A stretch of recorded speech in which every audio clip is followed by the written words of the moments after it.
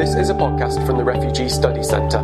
To learn more about our work, please visit www.rsc.ox.ac.uk. Thank you for the invitation to speak today.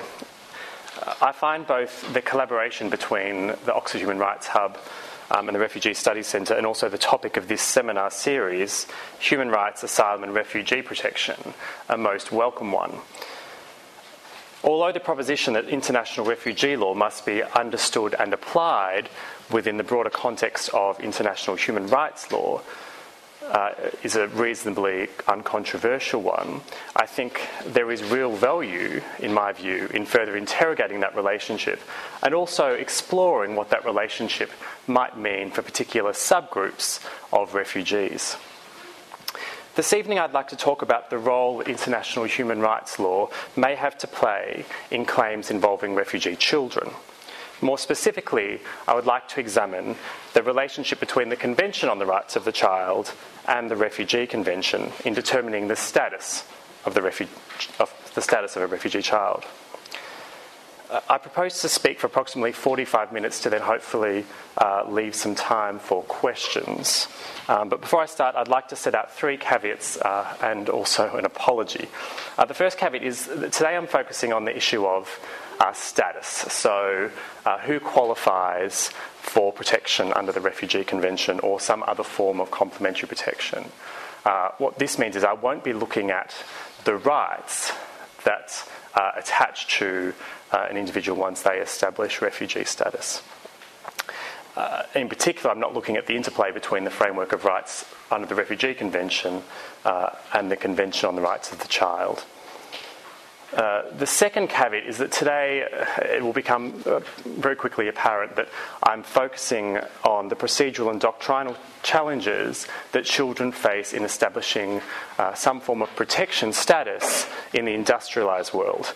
And I really want to acknowledge that in circumstances where more than 80% of the world's refugees reside in the developing world, that's a significant shortcoming really in my talk. But the reason for that is that it reflects the reality that eligibility for refugee status really isn't one of, is generally less of an issue in the developing world, where the key challenge for children really is their treatment after gaining some form of protection status. Obviously with millions of children being deprived of basic rights in refugee camps and also in urban settings. And although the Convention on the Rights of the Child is certainly relevant to these children, and some excellent work is being done in using the Convention on the Rights of the Child to advance the rights of refugee children in these contexts.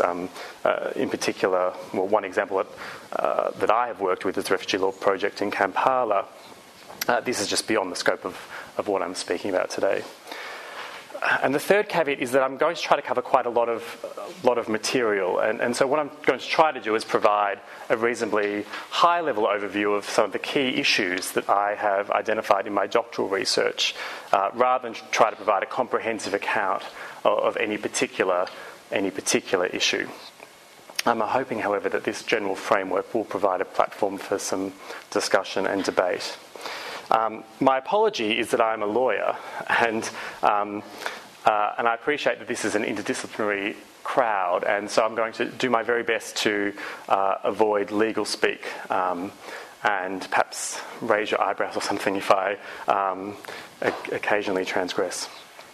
Okay, the CRC, the Convention on the Rights of the Child, really does need little introduction.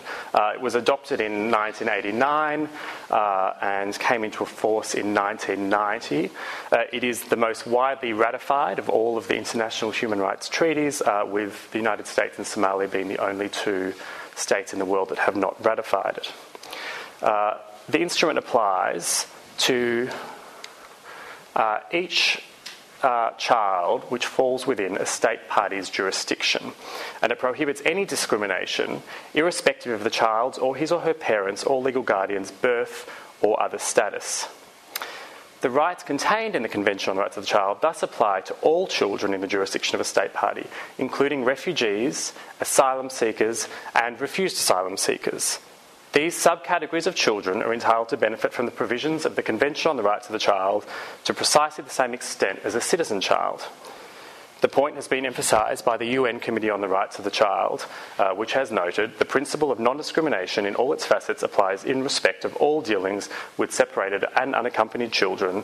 In particular, it prohibits any discrimination on the basis of the status of a child as being unaccompanied or separated, or as being a refugee, asylum seeker, or migrant. In circumstances where the Convention on the Rights of the Child provides the most comprehensive and authoritative articulation of the minimum obligations that a state owes to a child, including refugee children, it follows, in my view, that the CRC has an important and arguably central role to play in assessing protection claims involving children. I can't really make the point any more eloquently than Guy Goodwin Gill, who notes this is back in 1995, so showing quite considerable foresight. The fact that the Convention on the Rights of the Child reflects a near universal consensus is a major advantage of child advocates throughout the world, seeking to initiate protection and assistance programs, to monitor existing practices and to reform those that do not work. The arguments from experience can now, in many cases, be backed up or grounded in this international set of rules, cogently and coherently supporting the work of those who would bring effective protection to refugee children. In an earlier paper published last year, I outlined 3 contexts in which I consider that the Convention on the Rights of the Child might appropriately be engaged to assist in determining the status of a refugee child. And I refer to these as 3 modes of interaction. And I'd like to spend some time this evening exploring those 3 modes before concluding with some more general thoughts about the relationship between the international refugee protection regime and international law on the rights of the child. So the 3 modes of interaction. First, the Convention on the Rights of the Child as a procedural guarantee, incorporating safeguards into the refugee status determination process. The second mode of interaction is the Convention on the Rights of the Child as an interpretive aid to inform the elements of the refugee definition. And the third mode of interaction is the Convention on the Rights of the Child as an independent source of status outside the international refugee protection regime. So turning first to the Convention on the Rights of the Child as a procedural guarantee. As many of you will be aware, the Refugee Convention is largely silent on the procedures that a state should implement in designing a domestic system of refugee status determination. In contrast, the Convention on the Rights of the Child contains a number of provisions that may inform the determination process.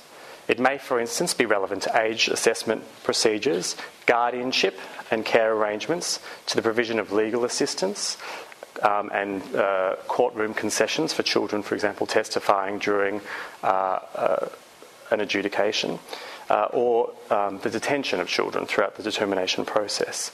Now, I'm not proposing to deal with all of those this evening.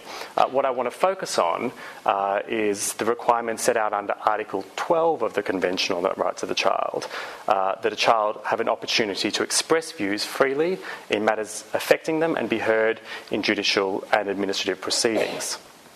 Before I turn to Article 12, though, I want to do a little bit of scene setting and explain what I see to be one of the fundamental problems or challenges facing children, and why I think Article 12 might be able to assist.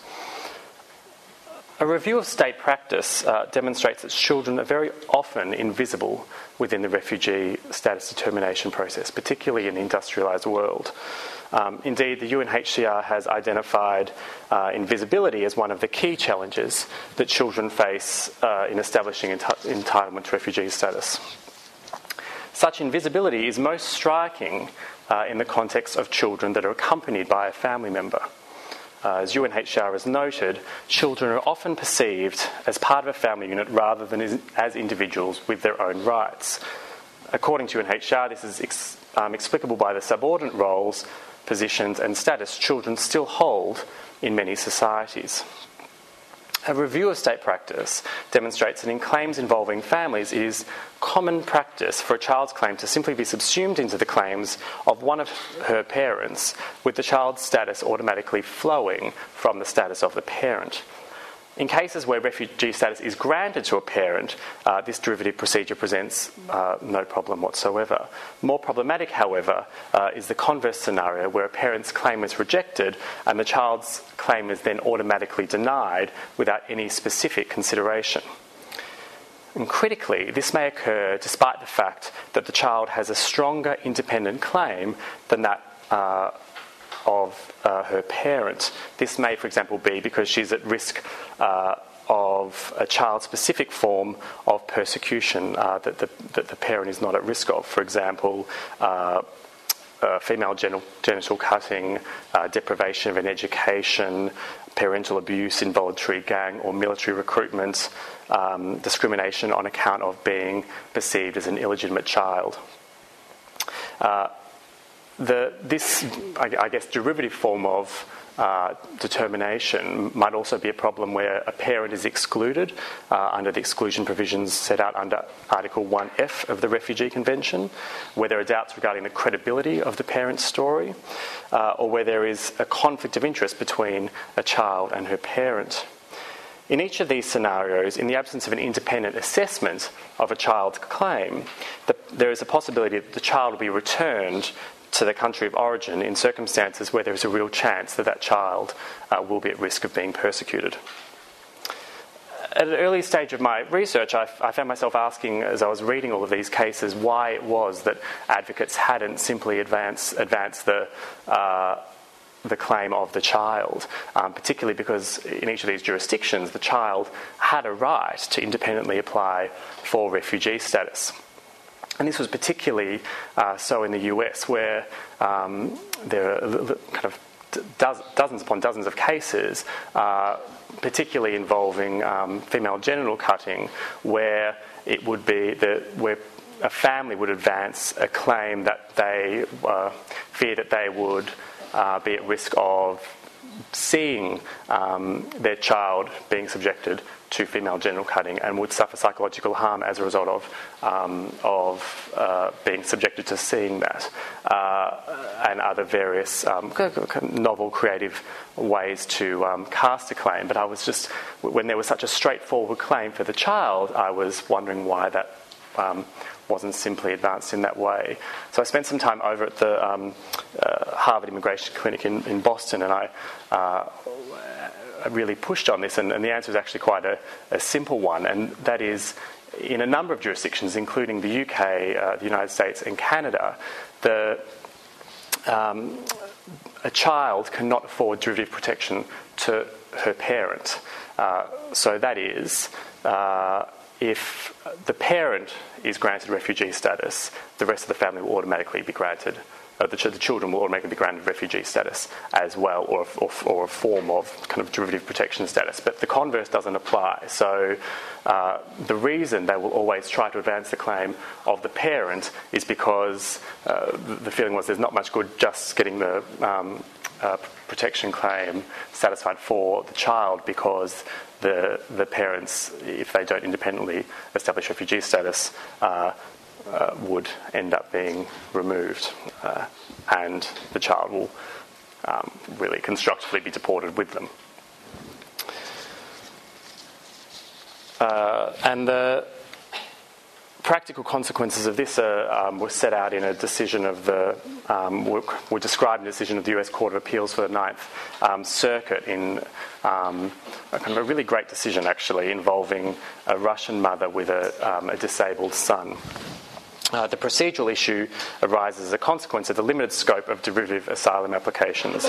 Although the statute, this being the relevant legislation in the United States, provides that minor children may obtain asylum derivatively through their parents, there is no comparable provision permitting parents to obtain that relief derivatively through their minor children. Accordingly, if a minor child is granted asylum as a derivative applicant of his parent's principal application, both parent and child can stay in the United States. However, if the child is the principal applicant and is granted asylum, the child can legally stay in this country, but his parents will be removed. Now, It's important to acknowledge, of course, that in many cases this apparent disinclination to independently review or assess a child's refugee claim has translated into positive protection outcomes for children. As I noted earlier, a number of jurisdictions, there's a long-established practice in a number of jurisdictions which automatically confer a form of protection on a child if her parents establish refugee status. But while there may be a principal basis for assimilating the status of a child with a parent in cases involving the conferral of protection, the same simply can't be said for cases involving the denial of protection. And this point was made quite forcefully by UNHCR in the initial handbook, and it's since been repeated in various ExCom conclusions and guidelines published by the UNHCR. And the point really is that family unity can operate in favour of dependents but not against them. There is a good argument, in my view, that the removal of a child without the individual assessment of refugee status may give rise to a risk of refoulement contrary to Article 33.2 of the Refugee Convention. There is, in my view, an additional argument that the removal of a child without individual assessment of status will also constitute a violation of Article 12 of the Convention on the Rights of the Child. Article 12.2, so the second paragraph there, has particular consequence in the context of the refugee status determination process, stipulating that children have a right to be heard in any judicial and administrative proceedings affecting the child. In the refugee context, the language is wide enough to cover both the original administrative decision-making process as well as any subsequent judicial review. The antecedent clause for this purpose indicates that the components of Article 12.1 carry through to Article 12.2.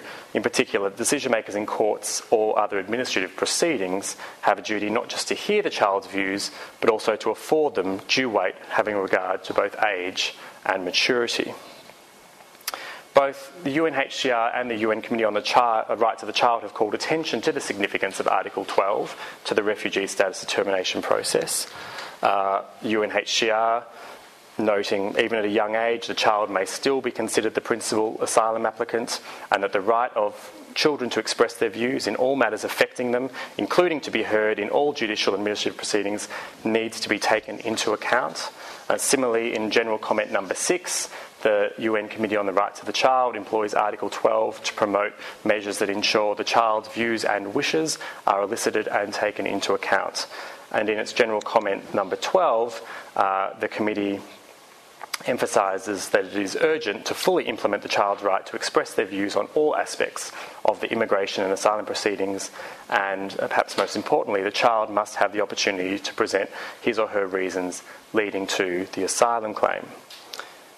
Article 12 has also increasingly found favour at the national level, with domestic legislation, guidelines and judicial decisions explicitly engaging with these participatory obligations. How then might a state respect both the non-refoulement obligations under the Refugee Convention and the Article 12 obligation?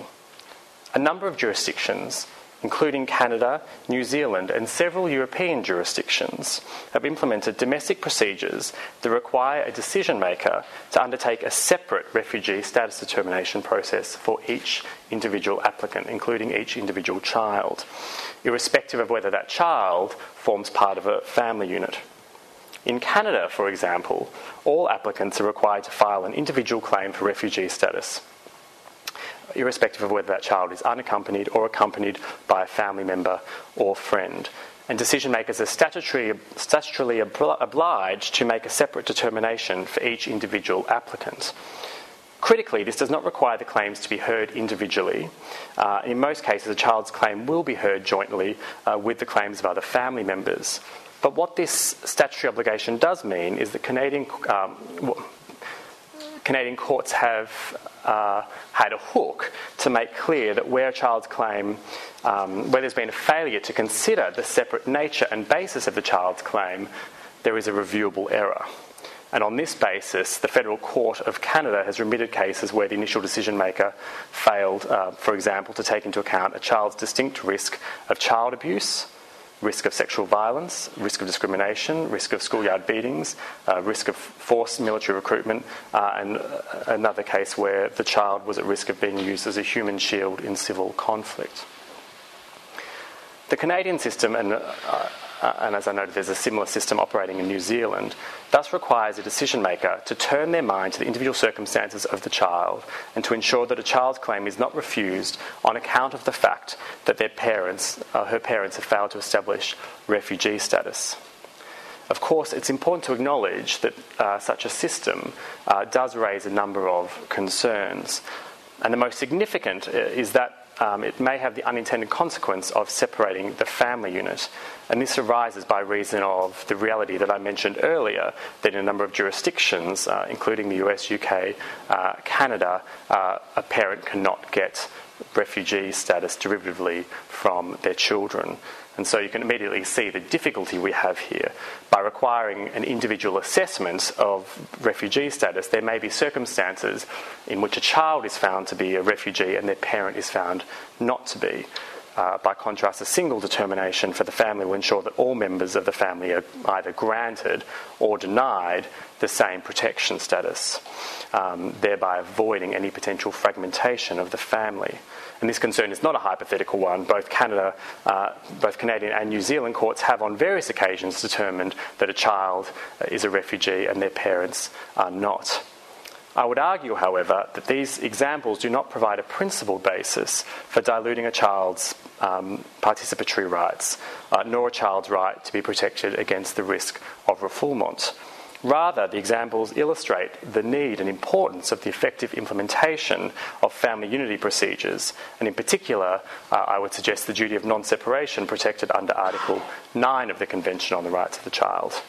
And in fact, this is precisely what does happen in both Canada and New Zealand, where there are separate administrative procedures in place outside the refugee status determination process, which allow a parent who has been found not to be a refugee to apply to remain with their refugee child on family unity grounds.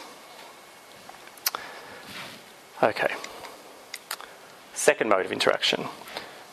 The CRC as an interpretive aid to inform the elements of the refugee definition.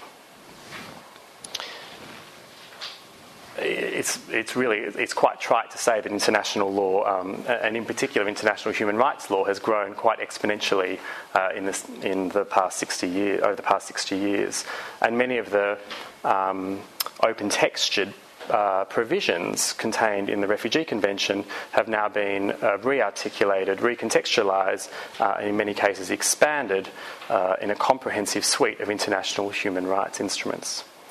There is widespread acceptance, both at an international and domestic level, that these open-textured provisions of the Refugee Convention should be interpreted taking into account this broader international human rights framework. In these circumstances, I would suggest that there is a clear and principle-based basis for drawing on the Convention on the Rights of the Child, the most authoritative articulation of the obligations that a state owes to a child, as an aid to informing the interpretation of the Refugee Convention definition in claims involving children. Now, as many of you will be aware, pursuant to Article 1A2, a person is a refugee and entitled to the protections afforded under the Refugee Convention if they have a well-founded fear of being persecuted for one of the enumerated forms of civil and political status: race, religion, nationality, membership of a particular social group, or political opinion. The Convention on the Rights of the Child, I would suggest, is particularly relevant to the identification of persecutory harms, that is, what constitutes being persecuted for the purposes of the Convention definition. I would suggest that the rights protected under the Convention on the Rights of the Child are tailored in such a way to take into account the reality that children experience harms in different ways to adults. The instrument thus provides both an automatic and a principled means for adapting the persecutory threshold to take into account a child's heightened sensitivities and distinct developmental needs. Indeed, in circumstances where there is a general agreement that international human rights law is relevant to the identification of persecutory harm, And where an overwhelming majority of states have acknowledged that children have a distinct set of human rights, it becomes difficult, in my view, to justify a failure to engage with the rights enshrined in the CRC when applying the being persecuted standard to children. The point has been made quite eloquently by the Federal Court of Canada, which notes in a case that I'll return to later in the presentation, if the CRC recognises that children have human rights and that persecution amounts to the denial of basic human rights, then if a child's rights under the CRC are violated in a sustained or systemic manner, demonstrative of failure of state protection, that child may qualify for refugee status. Again, both UNHCR and the UN Committee on the Rights of the Child have issued guidance that promote interaction between the Refugee Convention, between the being persecuted definition and the Convention on the Rights of the Child. In its 1997 guidelines on policies and procedures in dealing with unaccompanied children, the UNHCR states that in identifying persecutory harm in cases involving children, it should be borne in mind that under the CRC, children are recognised as having certain specific human rights, and that the manner in which those rights may be violated, as well as the nature of such violations, may be different from those that occur in the case of adults. And the point is re-articulated in the organisation's 2009 guidelines. A contemporary and child-sensitive understanding of persecution encompasses many types of human rights violations, including violations of child-specific rights. The UN Committee on the Rights of the Child has similarly emphasised the need to take into account the development of and formative relationship between international human rights law and refugee law when assessing the being persecuted definition. The link between the CRC and the being persecuted standard has also been recognised by a number of scholars. At a domestic level, the relationship has been recognised both in guidelines produced by governments and also in the jurisprudence of national courts and tribunals. And here, just to provide two examples from the Immigration and Review Board guidelines in Canada and also training guidelines used in the United States. In terms of case law, the clearest endorsement of drawing on the CRC in interpreting the being persecuted standard is found in Canadian jurisprudence. And if I can provide just one example, in the 2010 case of Kim in Canada, which I cited earlier, the Canadian Federal Court was called upon explicitly to consider the impact of the CRC on the definition of being persecuted. And although the court agreed with the argument advanced by the government that the Convention on the Rights of the Child does not change the refugee definition, it considered that the government had failed to appreciate the nuances that the Convention adds to the being persecuted standard. And to quote, to acknowledge that children have distinctive rights is not to graft additional rights on the refugee definition, but is instead to interpret the definition of persecution in accordance with the distinct rights that children possess as recognised in the CRC. Therefore, when determining whether a child claiming refugee status fits the definition, decision makers must inform themselves of the rights recognised in the CRC. It is the denial of these rights which may determine whether or not a child has a well-founded fear of persecution if returned to his or her country of origin. This approach has since been approved in a series of federal court decisions in Canada, although more infrequent decision makers in New Zealand, the United Kingdom and the United States have also on occasion demonstrated a willingness to draw on the framework of the Convention on the Rights of the Child to identify persecutory harm. Drawing on the wider framework of international human rights law, including the Convention on the Rights of the Child, in interpreting the elements of the refugee definition is consistent with principles of international treaty interpretation, including in particular the Vienna Rules, and I'm not proposing to deal with those at any length today. On a more normative level, recourse to these international agreed standards, including the CRC, enables the Refugee Convention definition to evolve in a contextually sensitive way. By embracing the interconnection between international refugee law and this increasingly sophisticated body of international human rights law, including international law on the rights of the child, decision makers are provided with an external point of reference that allows for the progressive development of international refugee law through the medium of the Convention. This in turn allows the Convention to respond to circumstances that may not have initially been envisaged by the drafters of the Convention.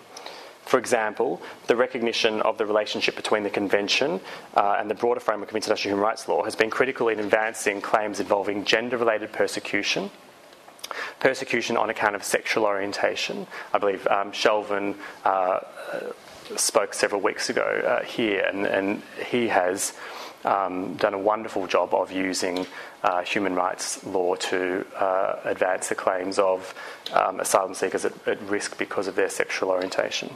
And also socio-economic deprivation, where advocates and decision makers have been able to draw on socio-economic rights to strengthen claims brought by asylum seekers. So too, I would suggest the international human rights law, and in particular the Convention on the Rights of the Child, has a vital role to play in advancing the protection of refugee children.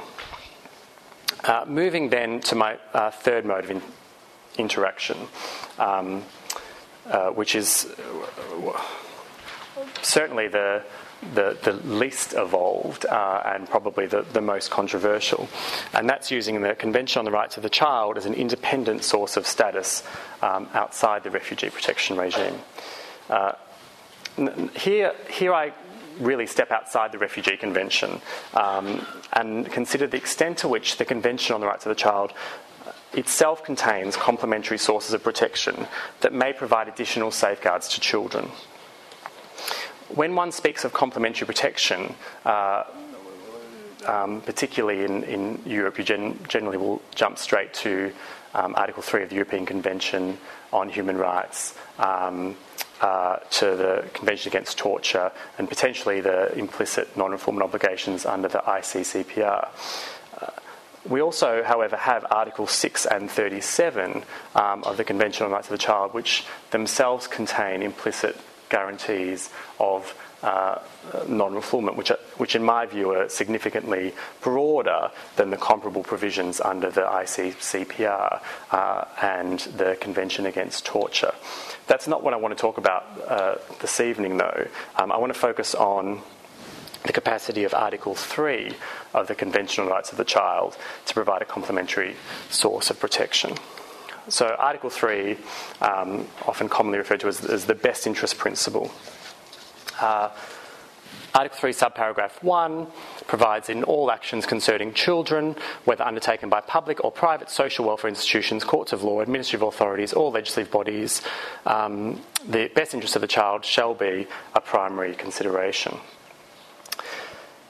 This is certainly wide enough to capture any decision that's made by an administrative official, tribunal, or court regarding the removal of a child from a host state. Importantly, the obligation under Article 3 attaches to all children falling within a state's jurisdiction, and a state cannot limit the application of the provision on the basis of a child's citizenship or immigration status. Although it is now widely accepted that Article 3 is relevant to child refugee applicants, that recognition has tended to focus on the influence of the obligation on the procedural guarantees afforded to children and the treatment of children during and subsequent to the refugee determination process. While Article 3 is plainly relevant to these issues, the best interest principle is also relevant, I would argue, to the substantive determination as to whether a child is in fact eligible for international protection.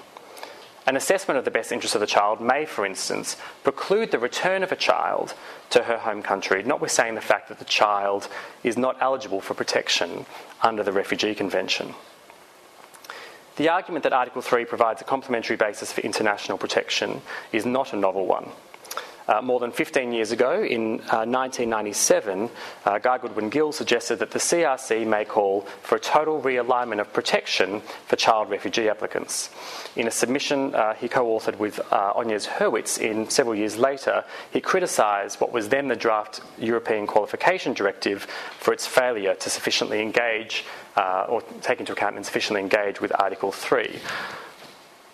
Submitting that in every decision affecting the child, the best interests of the child shall be a primary consideration, and where children are concerned, a duty to protect may arise absent any well-founded fear of persecution or possibility of serious harm.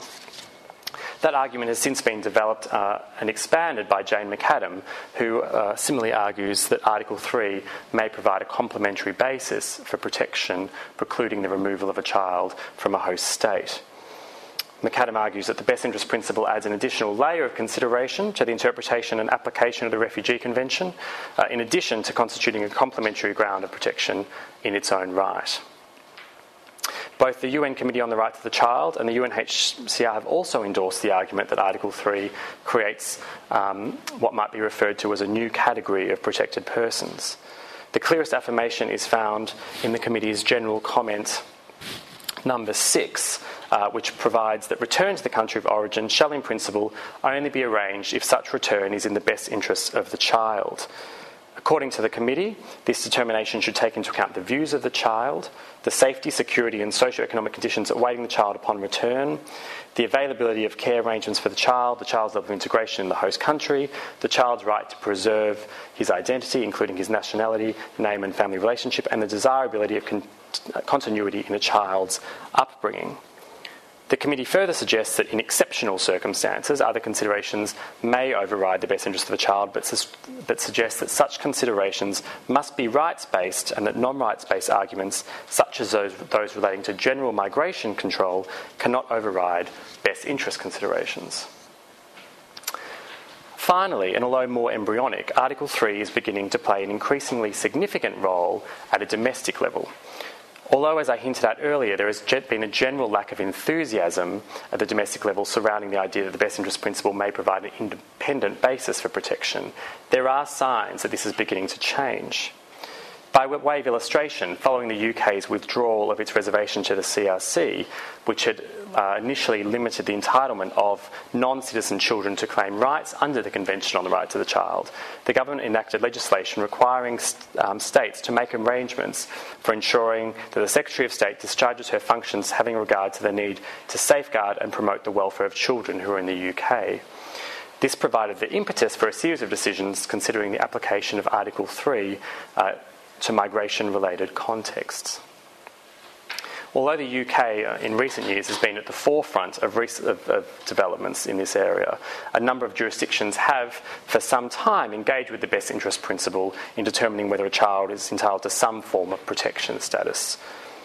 Senior courts in Canada, Australia and New Zealand have, for instance, long recognised that a decision involving the deportation or extradition of a child's parent must necessarily entail a consideration of the child's best interests. The US government has drawn on the best interest principle to develop a special protection status for a subset of unaccompanied children, special juvenile immigration status. And a number of jurisdictions, including Canada, Australia, New Zealand and several European states, have also implemented discretionary humanitarian protection regimes that require decision makers to take into account the best interests of any children affected by a decision to remove a child or the child's parents. This jurisprudence, developed in these various contexts, provides a valuable platform from which to develop a framework for assessing the capacity and scope of Article 3 and identifying those circumstances in which the provision may preclude the removal of a child from a host state. I've written about this elsewhere, and unfortunately I don't have time to kind of provide my views on that framework, but it is very clear that this is an area to watch with increased engagement, particularly in national courts, with the best interest principle in the context of migration claims and refugee claims involving children. This final mode of interaction raises a number of more general issues regarding the relationship between international refugee law and the Refugee Convention specifically, and the Convention on the Rights of the Child. in the context of claims involving children, it arguably presents a challenge to the Refugee Convention's entrenched position as the cornerstone of the international refugee protection regime. And I was trying to come up with a way to present the issue, or I guess the argument, visually. I'm doing it rather crudely via these three concentric circles. So the innermost circle, I would suggest, is the scope of the Refugee Convention definition, absent recourse to international human rights law, and in particular the Convention on the Rights of the Child. So it's the more limited, I guess, circle of protection, circle of people that would fall within the definition. RC plus reflects a more progressive interpretation of the refugee definition, arguably capturing a wider subset of individuals and affording a greater scope of protection. The final circle, the wider circle, is the best interest principle, Article 3 of the Convention on the Rights of the Child, but also other forms of complementary protection. It seems to me that if applied correctly, the best interest principle would mandate that any child that falls within the inner two circles, so RC or RC plus, would not be returned to their country of origin. In addition to that, it also arguably would preclude the removal of children in a broader range of circumstances, so children that don't fall within RC or RC plus. And so if Article 3 affords this wider scope of protection, what value does RC or RC plus actually provide? In a case involving a child that is seeking some form of international protection, why should a decision maker not simply go straight to the CRC? And indeed, this is precisely what Professor Goodwin-Gill has argued. He has suggested, not mincing with words, that there is no useful purpose to be served by forcing the child asylum seeker through the process of refugee status determination, or by requiring a child to show that he or she has a well-founded fear of persecution. He considers that the best interest principle, codified in Article 3, provides a more appropriate basis for assessing the protection needs of children. The argument is a compelling one, and there is no straightforward answer, and I'm certainly not going to attempt to provide one today. I am, however, would be very interested in anyone's views on this. The only point I would make is a practical one, and that's, at least at present, it's clear that the majority of states do still continue to put children through the refugee status determination process, and in those circumstances there seems to be value in continuing to explore the manner in which the convention definition might appropriately accommodate the claims of refugee children. That covers all of the substance that I wanted to talk about this evening. The final thing that I want to do is a brief plug of sorts. For the past 18 months, I've been developing a web resource in collaboration with the Princess Diana Trust and the Refugee Children's Project at Quorum. And the idea behind it really was to draw on all of the empirical material I obtained for my doctoral research, and to create a platform that would really, I guess, promote the use of the Convention on the Rights of the Child in these three modes of interaction. So this website will, when launched, which will be in the next 6 months or so, it contains approximately 2,000 refugee or migration-related, but predominantly refugee and complementary protection cases involving children, predominantly in the common law world, but also a few European jurisdictions. It's accompanied by about approximately 500 primary resources from the various international organisations. Every document is coded by keyword, etc.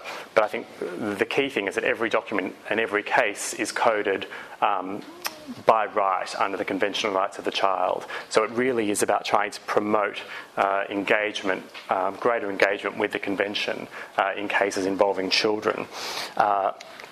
So, for example, female genital cutting, what would come up is kind of the leading cases on female genital cutting, but then also suggested resources. So it will provide you with copies of the UNHCR, UNICEF, UN Committee on the Rights of the Child, documents on that topic as well. You can also do advanced searches, and as I said, you can search by particular, whether it involves a particular process or procedure, so it might be age determination, age assessments, it might be guardianship arrangements, it might be adoption. You can search via elements of the refugee definition, but then, as I said, I think most critically, you can search via each right under the Convention on the Rights of the Child. So hopefully this will be launched soon. As I said, it's got the cases, the legal resources, and we're in the process of trying to get together, at least to launch, probably won't be that many, but legal briefs in the form of, there are some great organisations around the world that are doing this stuff and really promoting the Convention on the Rights of the Child in claims involving children. The Harvard Immigration Clinic is one example, and so we're trying to put up all of the amicus briefs, etc., that they produce, also UNHCR, etc., so that advocates, refugee advocates, lawyers have examples of how to actually, I guess, do what I'm trying to argue we should do better. Thank you.